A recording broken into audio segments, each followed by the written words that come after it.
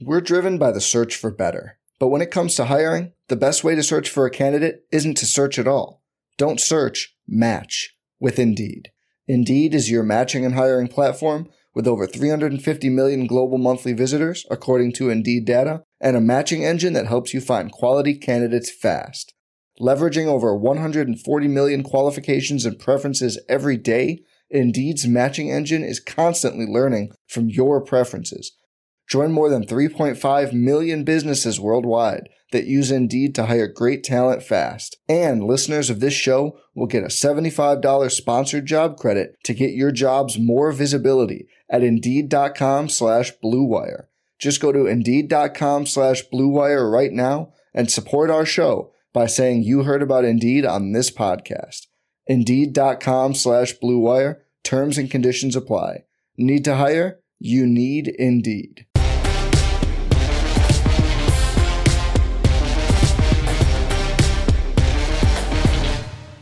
Hello, everybody. Welcome back to the NBA Front Office Show. Happy Monday.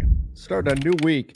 Monday edition of the show. That means we have plenty of news over the weekend to catch up on. I am Trevor Lane. You can find me over on X at Trevor_Lane, joined by Kate Smith at Kate Smith NBA. Before we get into all the news, if you haven't done so yet, follow us here on the NBA Front Office YouTube channel. Don't forget to hit the subscribe button there. And then, of course, turn on notifications as well. And then do the same over on the podcast side. Do both.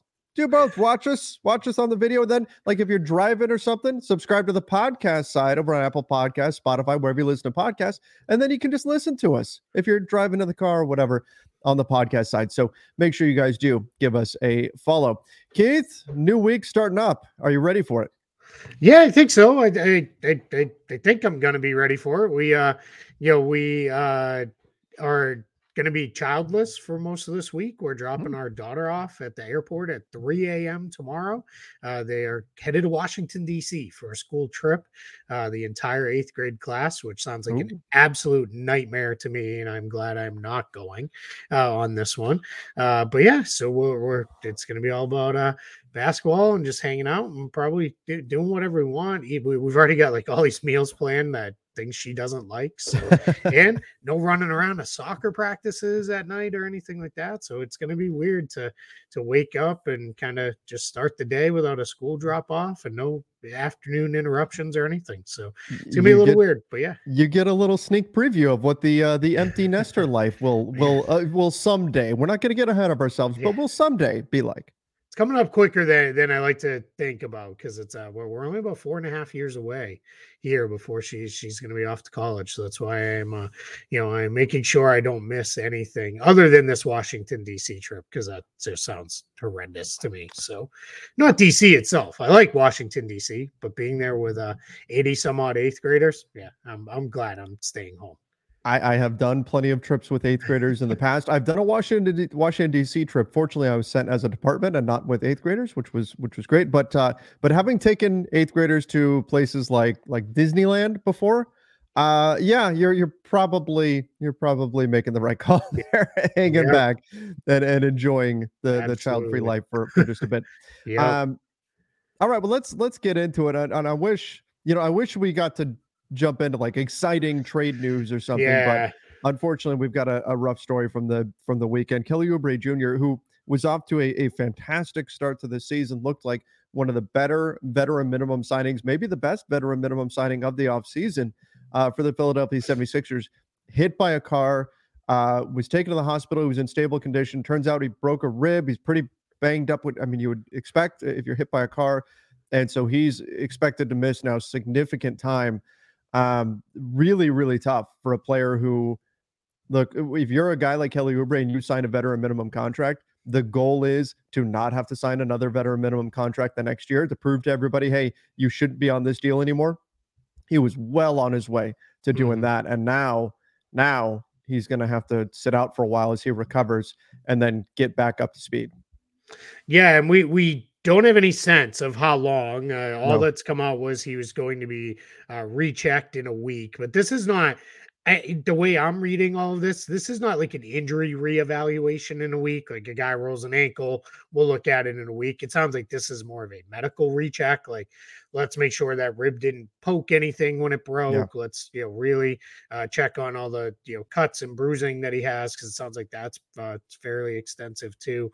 So I hope they find the person, because the the really sad part of this is the person fled the scene Mm. too. So they hit him, and it sounds like it could have been worse. It sounds like it was their mirror that actually caught him, but they were traveling at such a high rate of speed that it wiped him out and clearly broke a rib. So thankfully, it wasn't a step further into the crosswalk or Yeah. wherever it was he was crossing the street. So be careful out there. It's crazy, and pay attention when you're driving, and hopefully things that ends up okay with him and all that, because you're absolutely right. He was having a great season.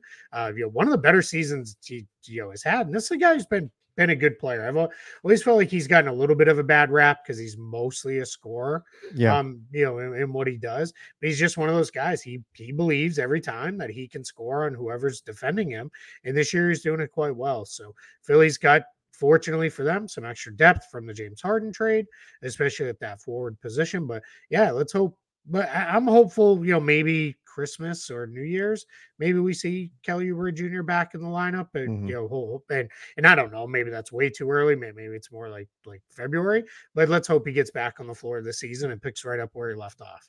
Yeah. Yeah. Absolutely. Absolutely. Hopefully, we get a speedy recovery here for him because, man, I mean, it was. I'll tell you what, Keith. When that story first came out and said Kelly Oubre Jr. Was hit by a car, I mean, my heart dropped for a minute, and I went, "Oh no!" Like this could have been much worse.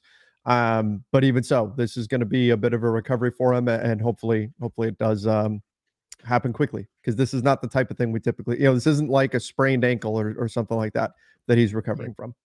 Thankfully, in the initial tweets and reports, like, they were very clear that he was, and I'm using the term okay, like, Yeah, kind of, being quotes there, because it's he was okay, not seriously injured, as far as life threatening injuries or anything go. So that part was good, because you didn't have to get he was hit by a car and then just wait for a further update. So, but yeah, it's just, it's super scary to get that. And we when I'm in the same boat when that came in, and I saw however it was phrased, something like Philadelphia 76ers forward Kelly Oubre was hit by a car. I was like, oh no. yeah, Right. So yeah, I'm very, very thankful, like I said before, that he wasn't a step further into the street or the crosswalk or wherever he was. yeah, absolutely. And not to make a joke out of it, I guess. Maybe I'm debating whether or not I should even say this, but I'm thankful that they didn't report it the way that Michael Scott reported hitting Meredith with the Yes, car. right. That, Yeah. yeah, that was Yeah, awful. Michael was he was a little out of bounds on that one. Yeah, absolutely, absolutely. All right, let's get to our next topic, and that is simply the Clippers. Winless now with James Harden. Continue to have problems. Lost to the Memphis Grizzlies, who are at the bottom of the table in the Western Conference. Um, yeah, I mean, it's not, things are clunky. Which, Keith, I'm seeing a lot of people that are already just shoveling dirt on the Clippers, and far be it from me to not take an opportunity to shovel dirt on the Clippers, right? But I do think we're getting a little ahead of ourselves. Like, yes, you would expect them to win a few more games here, but I also didn't expect that integrating James Harden would just be a seamless, easy transition and off you go, and everything is just flying at the moment. I figured it was going to take some time for them to figure out how to play together, and maybe they never do. Maybe they never figure out how to play together. Let's face it, Russell Westbrook is not an easy guy to figure out how to play with, right? He's not a guy that you just slot into any system and he adapts to whatever's around him. That's not him. He is the system. James Harden said, I am the system, right? He's also not a guy that you just slot into any system. So putting the two of them together, it very well could be difficult. But I do think that the rumors of their demise are a bit premature here, even if it has been very disappointing for Clippers fans so far. Yeah, I think it's, for me, what's more worrisome is it's just the way they look. Like Yeah. Harden, he looks out of shape right now, which I guess he basically missed training camp, and we're just kind of ramping him up here. And maybe, if he'd started with them right away to start the year, we would have seen him kind of rounding into form here a little bit. But it's messy. He looked good in the first quarter yesterday. I watched that game, and then after the first quarter, he completely kind of no-showed and disappeared and didn't look very good. He's putting in, even for him, very little effort on defense so far. And that's been a team that I love that you have to throw in even for him. Yeah, right. And that's been kind of their calling card, even, as this team has gone through a lot of different stuff with injuries and various iterations around Kawhi Leonard and Paul George. They've always been a pretty solid defensive team. So, Ty Lue dropped Bones Highland from the rotation because he didn't want to be too small on the second unit. So that leaves kind of Highland out right now, not playing, which is tough because he was playing pretty well. He's averaging about 12 points per game for the Clippers in games off the bench, and then he started a couple games while Harden was getting integrated into the team. So just a weird spot for them right now. And I think the challenge for them is going to be the West doesn't look quite like the juggernaut we thought it was going to be. Instead, it looks like we might have a whole lot of teams that are just kind of okay in the middle, whether that's injuries or just they're not as good as we thought they were going to be. But you still don't want to be losing ground and playing from behind for too long. And they're 3-6 right now. They've lost 5 in a row. So that's, certainly not a place you want to be in if you're the Clippers, as they go forward. And the other problem is there's not a lot of easy fixes out of this with this roster because they're kind of out of really tradable salary that doesn't belong to a player that's kind of a key rotation guy on the team. So that becomes another tricky point to make. So we could have some hard decisions being made down the line here by this team. Yeah, I do think it's going to be interesting to see, what the Clippers ultimately do rotation wise. Do you split up Westbrook? Do you split up and Harden? How do you make this work? But again, I do think that at some point they're just kind of going to they're going to figure it out. They're going to figure it out at some point. And if that means some difficult conversations have to be had, then so be it. As far as the West goes, it's kind of what I expected. They're all kind of beating the hell out of each other right now. It isn't always pretty, but you have a lot of teams that are all about the same, and so that's when it's hard to differentiate between some of them. But I think bottom line, it's too early to completely write off the Clippers, but. Yeah, Ty Lue he's got a situation on his hands to sort through, and I think he ultimately will, but it's going to take a little bit of time. And two things that kind of keep an eye on. This was first was mentioned by the Hoop Collective. These two things are related, but they were talking about that if Ty Lue moves on from Russell Westbrook, it wasn't going to be moving him to the bench. It sounds like it was going to be like you just are out, like you don't play, and then either you're traded or waived or whatever, because he just didn't feel comfortable putting him on the bench. And so we'll see, and there's always the chance that changes as the season goes along. The second thing was, I don't know how they're going to craft lineups, especially if they want to go with this starting group where it's Westbrook, Harden, and Zubac on the floor together, because it just doesn't work. It's 3 guys that teams just they don't really Westbrook and Zubac, they just don't really care to defend all that much. And with Harden, teams are showing him a little bit of a different level of worry with him with the ball. And what's tough is I don't think James Harden is the guy who can ISO 50, 60 times a game anymore and create something for himself or others. I think he's still very effective in pick and roll, but they don't have Joel Embiid, right? Like that's where he was so good last year, was either he came off, he found Embiid, or came off, the defense adjusted and he picked out a shooter or a cutter and, set it up that way. I don't think, finding the switches. I mean, Memphis last night was content, I guess yesterday afternoon it was, said, Santi Aldama, pick him up on switches. And Santi Aldama was like, I got this. And had no worry, no problem defending Harden one-on-one. And like, that's just not, where we expect James Harden to be. So he's got to get himself really going. And then they've got a lot of lineup stuff to figure out. So those are just a couple things to keep an eye on that are related to this team post-Harden trade. All right. The Lakers, a little bit of injury news. Jared Vanderbilt has been cleared to begin his progression towards a return. He was dealing with left heel bursitis. Good news there. We haven't seen him since the Lakers' first preseason game. So Jared Vanderbilt is on his way back. They also made a big shift, putting Cam Reddish into the starting lineup and shifting Austin Reeves to the bench. Darvin Ham has been careful to note that this is not a demotion for Austin Reeves.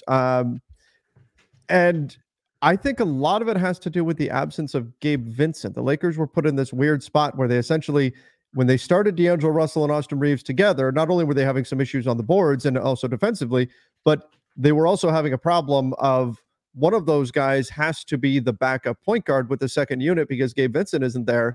And so it created kind of a funky rotation. So by sort of splitting the two guys up, it's only been 2 games, but it seems like both players has benefited from kind of being the guy for the stretch that they're on the floor. They do still overlap a bit, but there's a lot more of separation between the two of them where each one gets their own segment of the game to kind of run the show.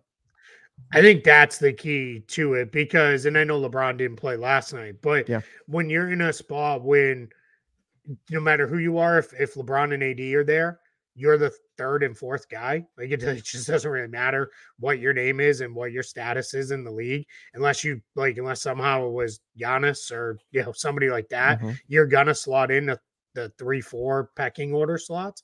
And then I'm gonna say it this way, but knowing it's not like they were out there like a 5-year-old basketball game where 2 kids are fighting over the ball that are teammates, like they're fighting for touches and reps, right? Because there's only so many that are going to go around for non-LeBron and AD usage plays. So by splitting them up, you do effectively now you kind of cover the 48 minutes of point guard play, plus you allow for whatever time they overlap too is probably going to come with one of LeBron or AD off the floor, too, for as long as this lasts. And I think if you're Austin Reeves, I mean, I had a little bit of fun with the, it's not a demotion, it's a realignment thing, because that was actually like very eerily similar phrase that was said to me in my former career once.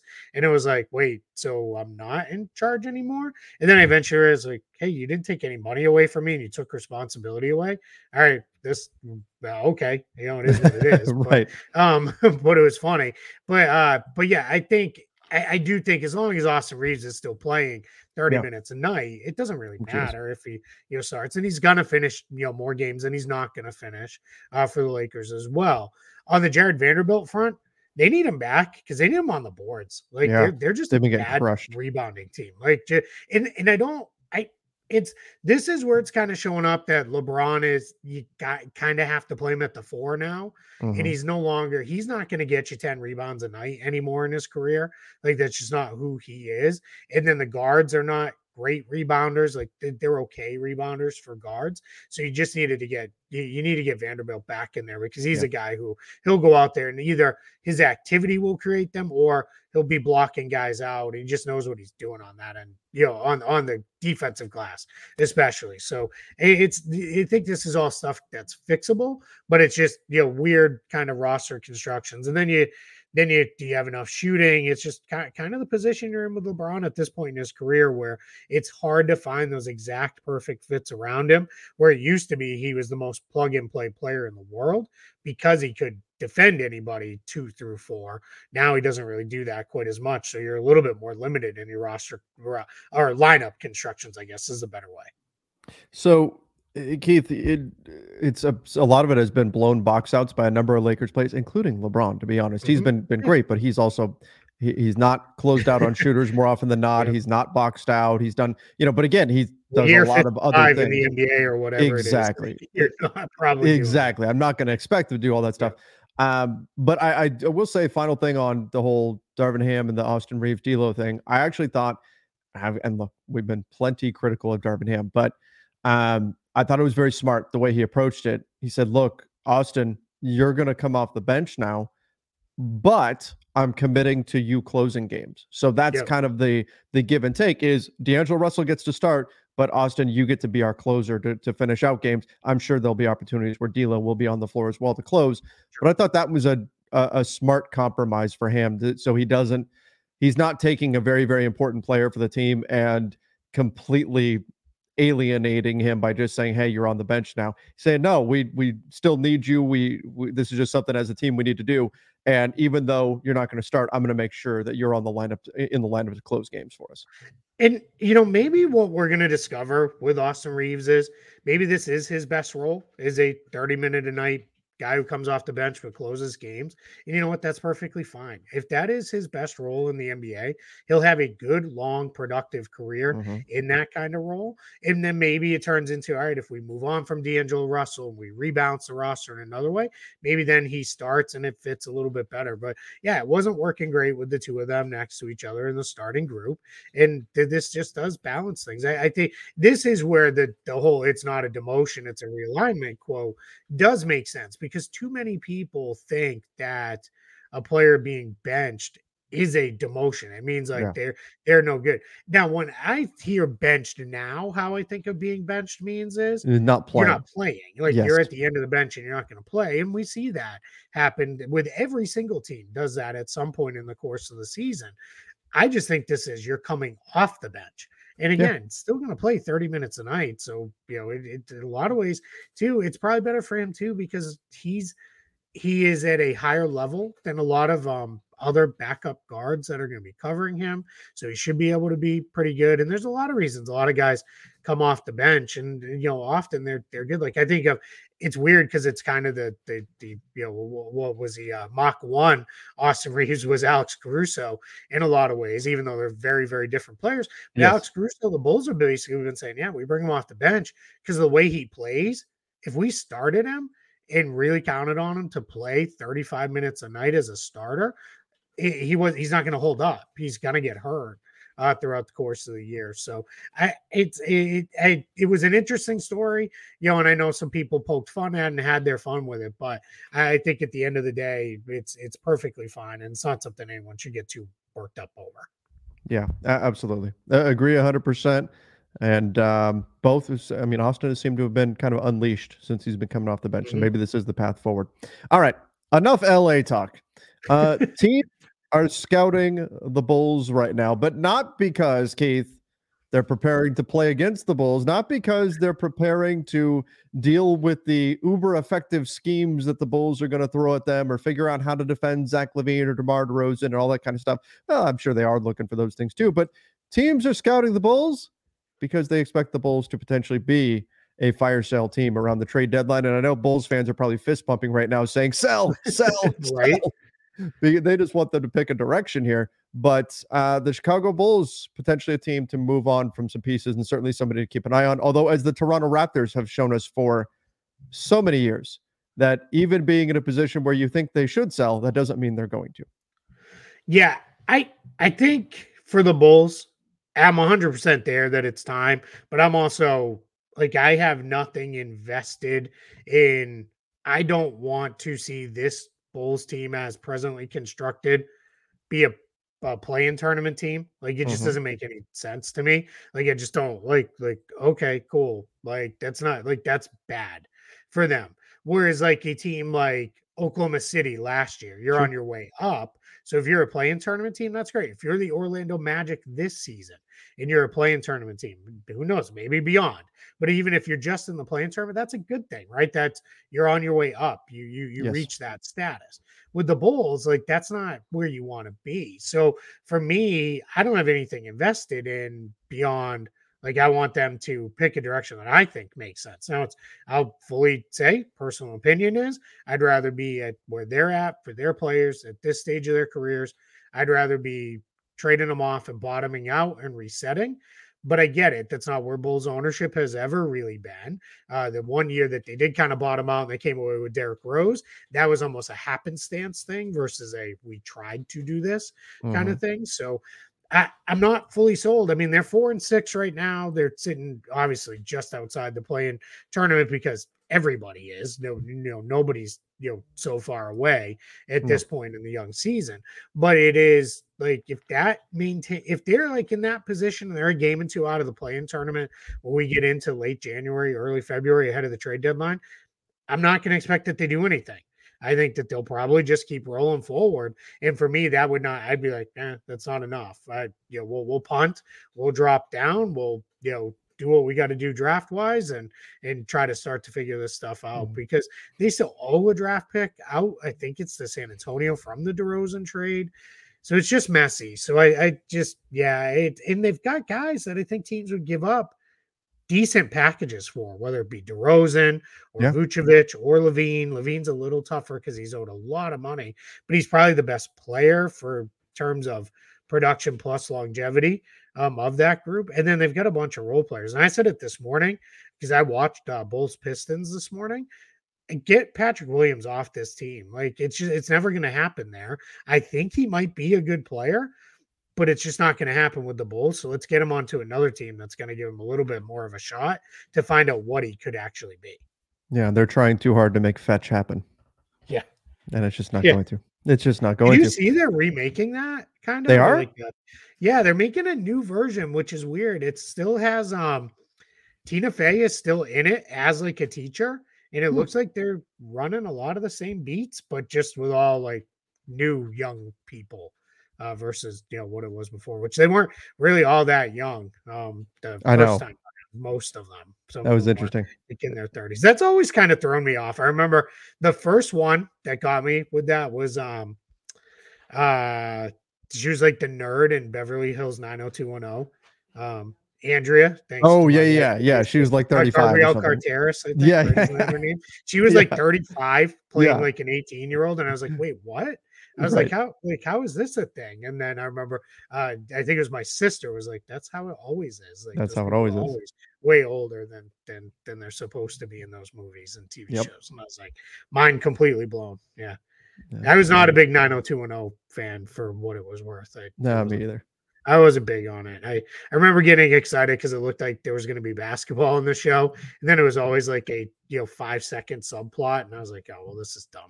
And they never showed like real basketball because of course they couldn't, and yes. Because none of them could probably play. No. All right. Some more injury news. We've got Tyler Hero is out for 2 weeks with an ankle injury. The Heat are going to have to kind of get by without him for a little bit here. Now, Kyle Lowry's he's had his ups and downs in the season, had some effective moments, but of course you've got Jimmy to lean upon. But Duncan Robinson looks to be resurgent, and so that will help to buoy them without Hero. Not that they play the same role, but an improved Duncan Robinson this season does in some ways help mitigate the loss of, not just Hero, but also Max Strus, Gabe Vincent, keeps them afloat here. Yeah, Robinson's he's just such a different player, right? He's really a shooter. But what looks good is it looks like him and Bam Adebayo have rediscovered that like DHO magic that they had a few years ago when they really the bubble season and then the year after, where those two worked so well together. So we'll see. They're fortunate you can run a lot of stuff through Bam Adebayo. Which is something that they've done in the last couple of games here without Tyler Hero. Butler missed one of those games. Lowry missed the other one in their last 2 games. So Bam, they're it's like, hey, we're going to use you like the Nuggets use Jokic and the Rockets use Şengün and the Kings use Sabonis. We're going to run a ton of stuff through you because we believe in it and he's delivering and he can do it. We've seen him do it in the past.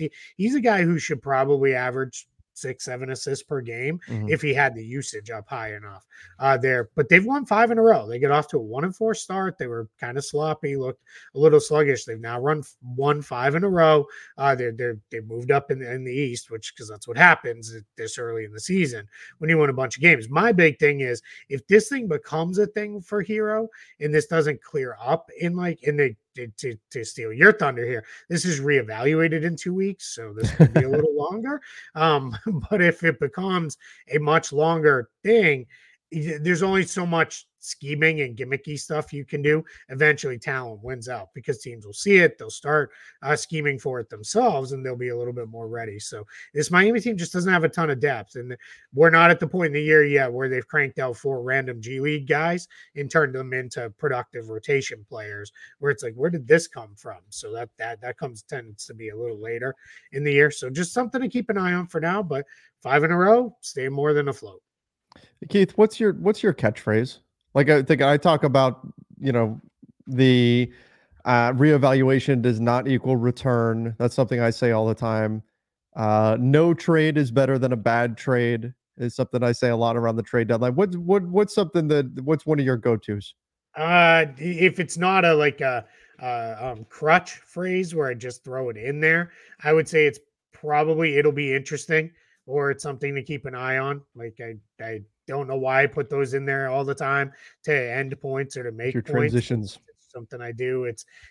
Those stick with me. So yeah, that's probably it. Or I always like to when we get into trade season is what matters is that the salary matches. Like I'll hammer that point home Right, a right. lot on trades. So that's probably it. But people can put in the comments because I'm sure they have other things. Yeah. What are we not? Because I'm sure there's stuff we say all the time without realizing it. Mhm. So listeners, watchers, let us know what is it that we say often? What are our catchphrases, our go-tos? Let us know in the comment section. My biggest crutch phrase that I can't get rid of is and I tend to talk so fast that I say it fast enough that it sounds like yo. And I did a Nick show and people were like, you have like the most weird Boston kind of accent, but saying yo like a New Yorker would punctuate sentences with. That's very weird. I was like, I'm actually not saying yo, I'm saying it's just coming out so fast that it's yo. I'm just imagining. So now, the Knicks, they've got a cap. They've really got a real cap situation. Yo, they've got it. Yep. That's pretty much how it comes out. They're thinking you're saying yo. I like it. All right, let's get into the Blazers. My goodness, so injured. Scoot Henderson, Malcolm Brogdon, Robert Williams, who by the way did have season-ending surgery. There's others too. There's other Blazers. Anthony Simons. There's tons of injuries for the Blazers. It was enough to where when the Blazers were playing the Lakers last night, there were a number of times I was doing the live play-by-play of the game.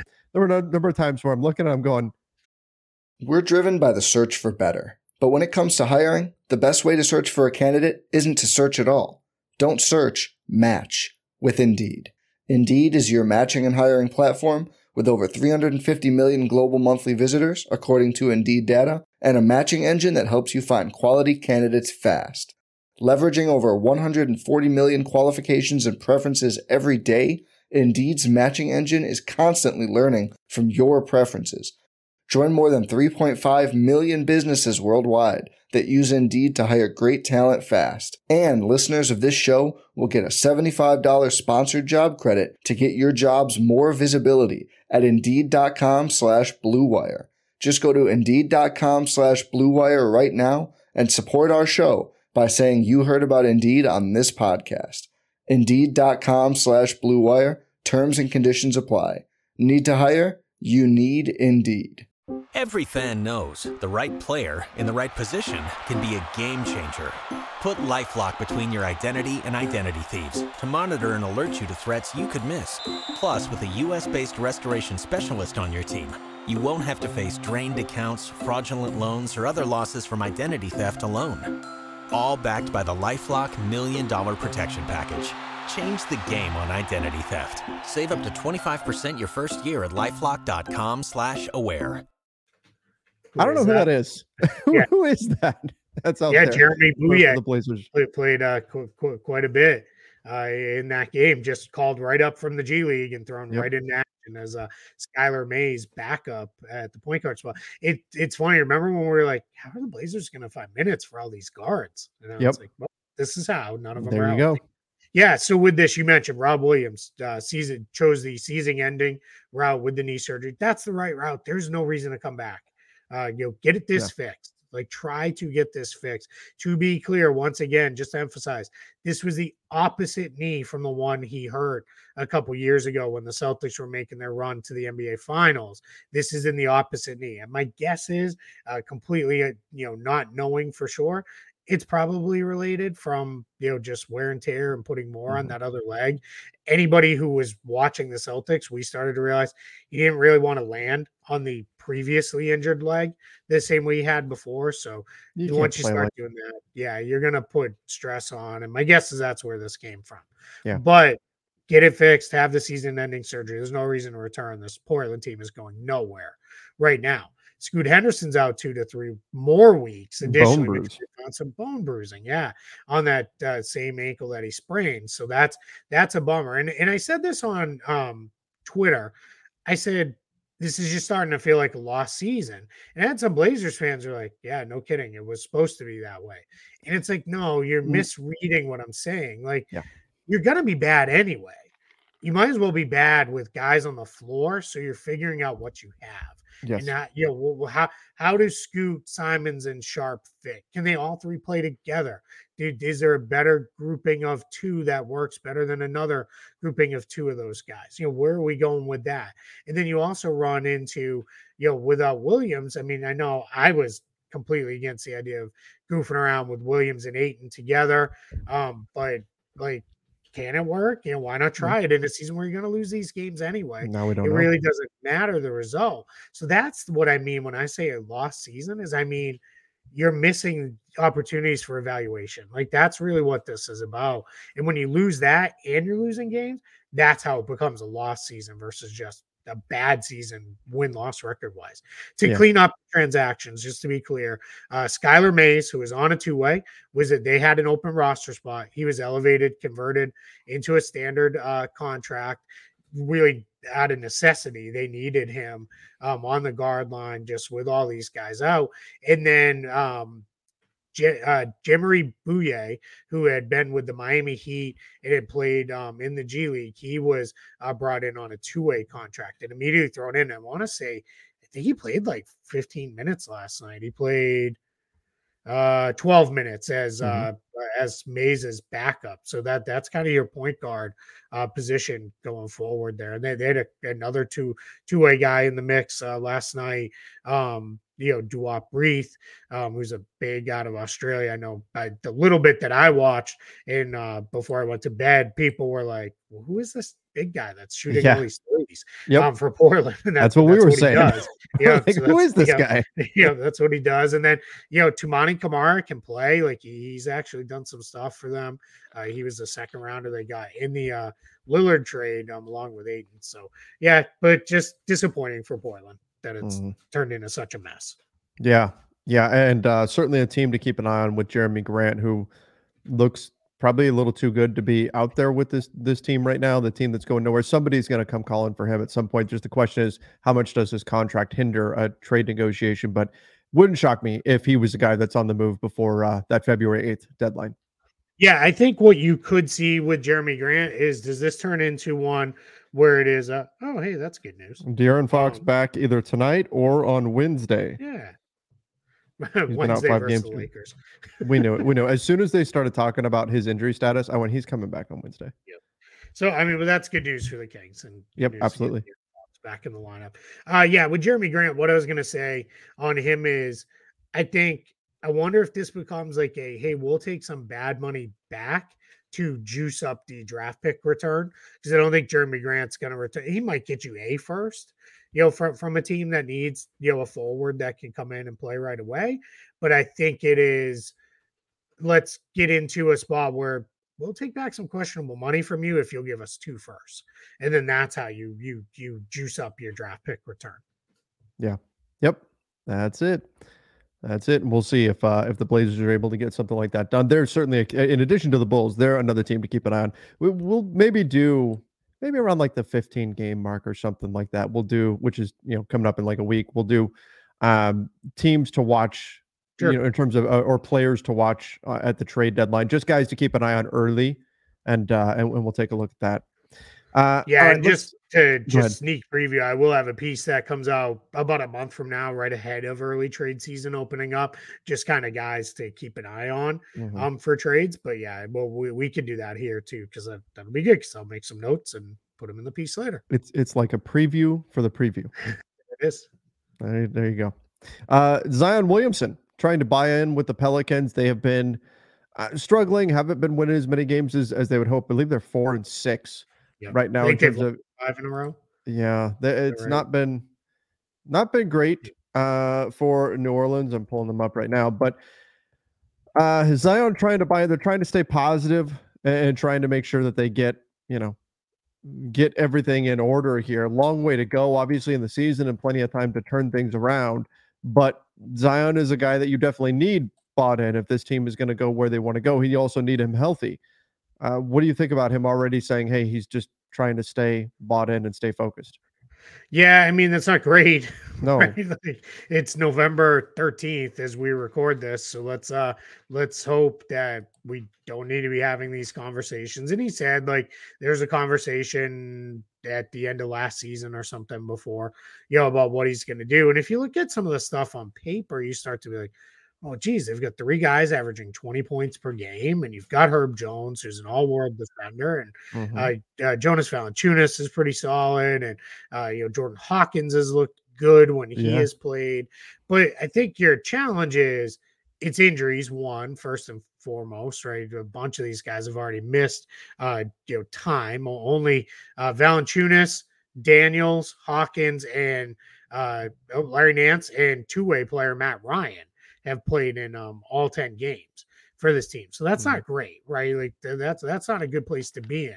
So I think, but hearing Zion say like, yeah, I need to get bought in, like his numbers kind of across the board are just not good, and they're not good enough for him. The thing that's like really worrisome to me is his finishing around the rim has been poor. He's only at 51% overall from the field. He came into this season as a 60% shooter from the field to when he started his career. So that's worrisome when we get into that kind of spot. He is at, let me see, his field goal attempts at the rim are only 47% of his shots, where those have been at in his first 3 seasons, granted 24 games, 61 games, 29 games, and an entire missed year in there. But he was at 74%, 69%, and 62%. 47% for Zion with what he does. And where it's transitioned to, he's not taking more threes, he's not taking more long twos. They're all coming from floater range in the paint. He's up at 48% in there, where he used to be at 18, 25, and 30. So that's very worrisome. And then his finishing at the rim, it's down in the range of, it's at about 72%, which is really not too bad, but it's at finishing in that floater range. He's at 36%, which is really not good. So that's not like him. Yeah, get to the rim. And my worry is, can he not? Like, is that the problem, right? Does he not have the explosiveness to get there? And if that's where it is, you can feel however you feel about the Pelicans, but that sucks because we then collectively as basketball fans were robbed of a guy who should have been one of the most fun players for a decade. And if he can't be that guy, then it's what it is. It's scary. Do you know who my favorite pre-draft comp was for Zion? Because we weren't doing this show right. Charles Barkley, Larry Johnson. Larry Johnson. All right. And how about that? I'll take the 2 guesses. Are we going down the Larry Johnson career path? Right? Larry Johnson was super explosive, was amazing going to the basket, and then lost it. And he was still a good player for a number of years, but he was never that guy again after knee injury. So that's my worry is, I hope I'm wrong. I hope he needs a handful more games to get himself in shape and fully feel confident. But if he doesn't have that blow by ability and that ability to just explode, up and over players at the, to finish at the basket, I don't know, man. That sucks. Yeah, absolutely. It definitely does. And not where we want this to go with Zion Williamson. Like you said, and think about this. It's Zion Williamson, Ben Simmons. Now, John Morant is dealing with all his stuff. Like so many of these good, exciting young players that it just kind of feels like we haven't gotten to see become what we hoped they would become. And look, Jaw's back in 15 games. Maybe he picks it up and gets going there. Ben Simmons has been a bit better this season, but still, we had so much hope for all of these guys at one point. And I'm sure, and there's other guys I'm sure I'm leaving out here, and they just haven't quite lived up to the billing yet. And I hope they do. I hope they do because the NBA needs stars like them. Oh, 100%. Yeah, it really does get to a point. So as I'm just because I wanted to pull it up there while we're talking. So yeah, Larry Johnson, he played his first 2 years. He played 82 games each of his first 2 seasons. Next season, played 51 games, and then he was just never really the same as what he was as a finisher at the rim. He became a guy who took for the time a lot of jump shots, a lot of 3-pointers. You just never really fully developed back into that guy. There he still played another number of seasons after missing all that time in the 93-94 year, but just wasn't the same player that really we all wanted him to be. He's kind of, I think everybody then remembered him as the guy who would take jumpers on the Knicks, right? Because that's really what he turned into was that late player. And I realized some of our audience is like, I don't even know who you're talking about. Right? Grandmama. What? Yeah, that guy. Like he was once a super athlete, like, but he was like that's what he was. So this was the year before he got hurt, 92-93. He was an all-star. Averaged 40.5 minutes per game, played all 82 games, 53% shooter from the field, took under 1 3-pointer per game, 22 points, 10 rebounds, 4 assists. Like that's where Zion was at. Like that's what he was, so that's why I just, I didn't want him to live up to the pre-draft comp of Larry Johnson for this. I wanted him to be what Larry Johnson should have been. And now I'm afraid maybe we are going to be Larry Johnson. Oh, well, speaking of the Hornets, like that connection there, Miles Bridges, a significant role when he comes back. I know I can see the expression on your face. Yeah. Steve. What do you think? I mean, I get it. Like, I don't know. I don't want to make peace with this being how this is going to go. I can't understand with the second set of allegations how this is even a thing, like how like Steve Clifford, and I'm not blaming Steve Clifford for this because this is an organizational decision, not a coach decision, but he said he's been practicing, he looks good in practice, he looks like he's in great shape, and that's why he'll play a significant role. And this was after he kind of was like, I don't know if he's going to start or what it's going to look like. And to be clear why this is coming up, he can play Friday. So at the end of this week, he'll be eligible to play. He'll complete it was a 30-game suspension with 20 games credit time served. So 10 more this year after he missed all of last season as he went unsigned. You can't suspend a player who was unsigned. So, but the NBA kind of worked it out with the Hornets and with Bridges representation and all that.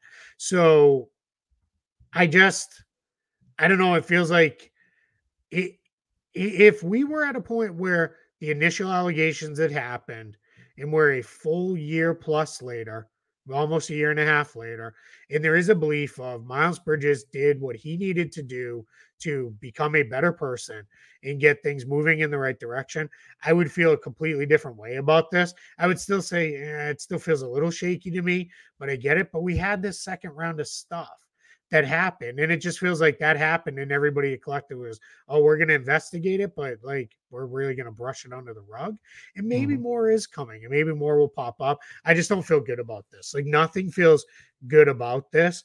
Strictly basketball wise, Charlotte can use him.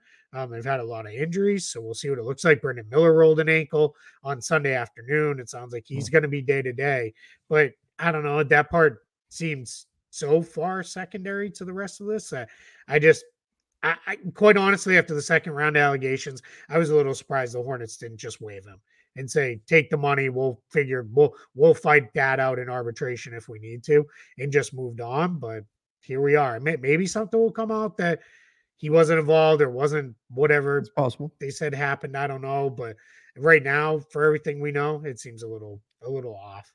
I mean, they got to let the legal process play out and see what ultimately is different. Because if they were to just waive him and then it comes out that the allegations are totally wrong, then that's a tough that's a tough situation to be in. Right? I just think then at that point you just chalk it up to there's just too much around him. Like it's better for him and us to go our separate ways and start fresh. But yeah, I hear you. Like, and that's why it's funny because I have seen a lot of people suggest like the NBA has used kind of this administrative leave, like gray area in the past.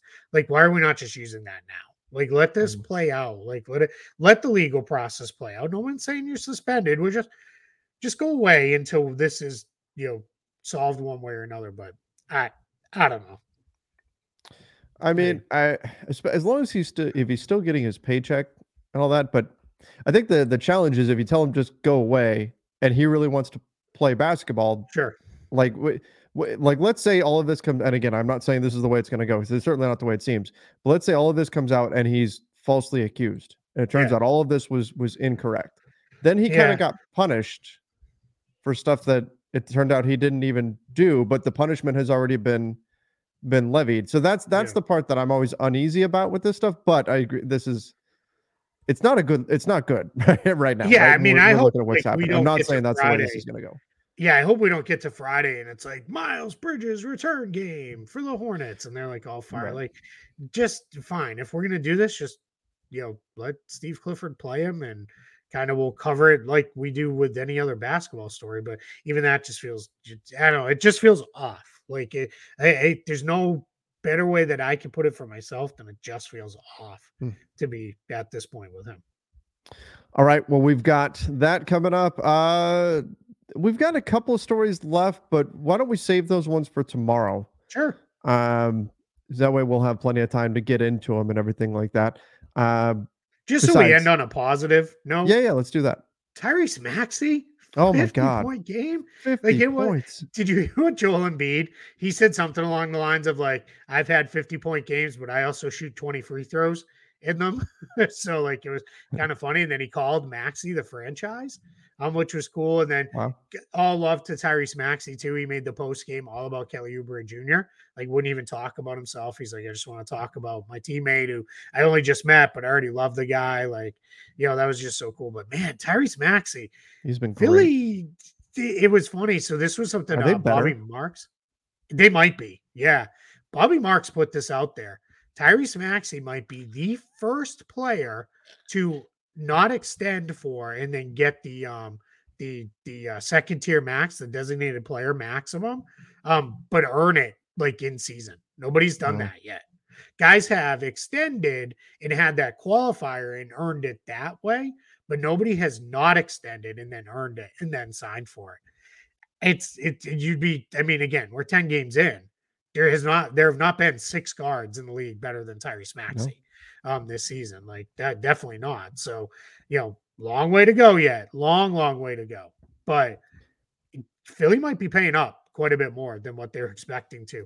Off of that, doesn't impact their ability to use cap space or any of their plans there. But what it does is that's like $7 million more that's going on the tax bill towards the tax bill that you weren't expecting. And that's where that stuff gets very complicated all at once. But I'll tell you this, like, as we get into the numbers and all that kind of stuff, and as we should, and how much free space do they have and everything, Philly should be ecstatic to have to pay him not even, I shouldn't even say the word have to get to pay him that, right? Because that means that he's playing so ridiculously well that he's earned that kind of money. And that's what he's doing. And it also, again, I don't want to just forever link James Harden and Russell Westbrook because they're two very, very different players.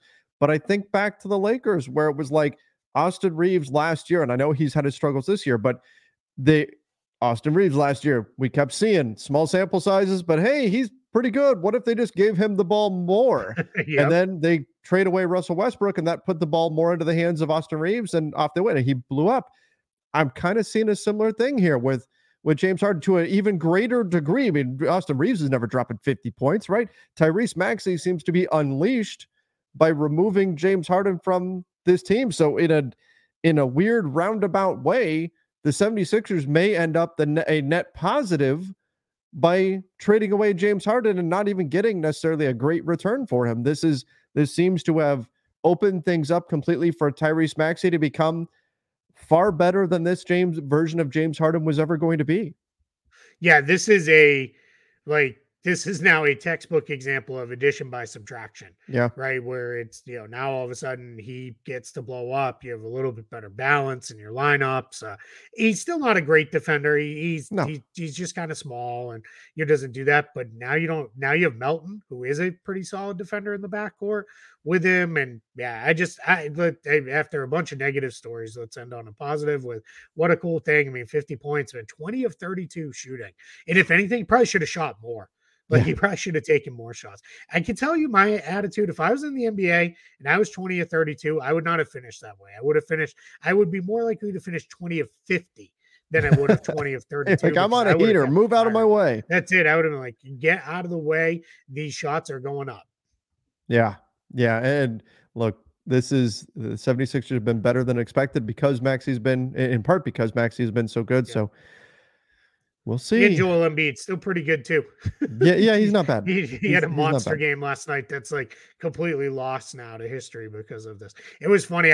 Last thing on this, somebody had said, I think it was Josh Eberly on Twitter, had suggested last night. He's like, could this be the first game where we see two teammates get 50 each? Because they were both trending that way at one point in the game, and no two teammates have ever done that. And it prompted me to look up just to make sure I had this right. Did you know the game where Wilt Chamberlain scored 100 points? The other four starters all scored in double figures too. No, really? And the sixth man scored 9 points in that game. The other team, who was the New York Knicks, had 3 guys score over 30 points in that game, and where Chamberlain scored the 100. So I knew I was pretty certain the other 4 starters had all scored in double figures, because I've looked at that box score a million times in my life to try to understand it. But yeah, so just little fun aside there on high scoring games. Do you know what the highest, outside of Chamberlain obviously and outside of like crazy, closest 2 teammates have ever gotten? Do you know? I'm guessing. I'm gonna say like Jordan and Pippen did it at some point. They hit like 90 or something. Oh, that's just that's a shot in the dark. Yeah, hold on. I want to make sure I get it right. It's Kiki Vandeweghe, and it was the game where the Nuggets played the Pistons. And you're saying 2 guys score 50, not 2 guys combined for 100, right? Correct. Yeah, two guys over 50. It was let me find this. Here it is. Here's the box score. All right. Kiki Vandeweghe scored 51 points, and Alex English scored 47 points. As the Detroit Pistons beat the Denver Nuggets 186-184. It was the highest scoring game in NBA history. It was triple overtime. I was gonna say that had to be multiple overtimes there. Yep, triple overtime. But yeah, Vandeweghe 51 and English 47. In that same game. In that game, Isaiah Thomas had 47 and 17 in that game. So he was the big scorer for the Detroit Pistons that night. But yeah, 186-184 in that game. So wow. Yeah, crazy, right? Yeah, 51 and 47, Kiki Vandeweghe and Alex English. Alex English, always a underrated scorer. He's a good one when you're doing like those what are they, immaculate grid type things and stuff. If there's a nugget and scoring, he's always a good one to play. And I like it. Good one. Yeah. Good. Some positivity to close out the day. Day. I like it. And a little history. I always appreciate it. But all right, we'll wrap things up there. I want to thank everybody again for joining us. Make sure that you do subscribe to the YouTube channel as well as the podcast feed. Until next time, everybody. See ya and stay safe. I'm Mark Chapman. Welcome to the Planet Premier League podcast. Each week, Cesc Fabregas, Nader Manua and myself talk all things Premier League. As a player, you don't have time to talk. No. You don't have time to make a plan. You just need to deal with wave after wave after wave. We watched Coach Carter and he said, afterwards, the game's just about doing this for your teammates. And I remember looking around halfway through the film and half the squad was asleep.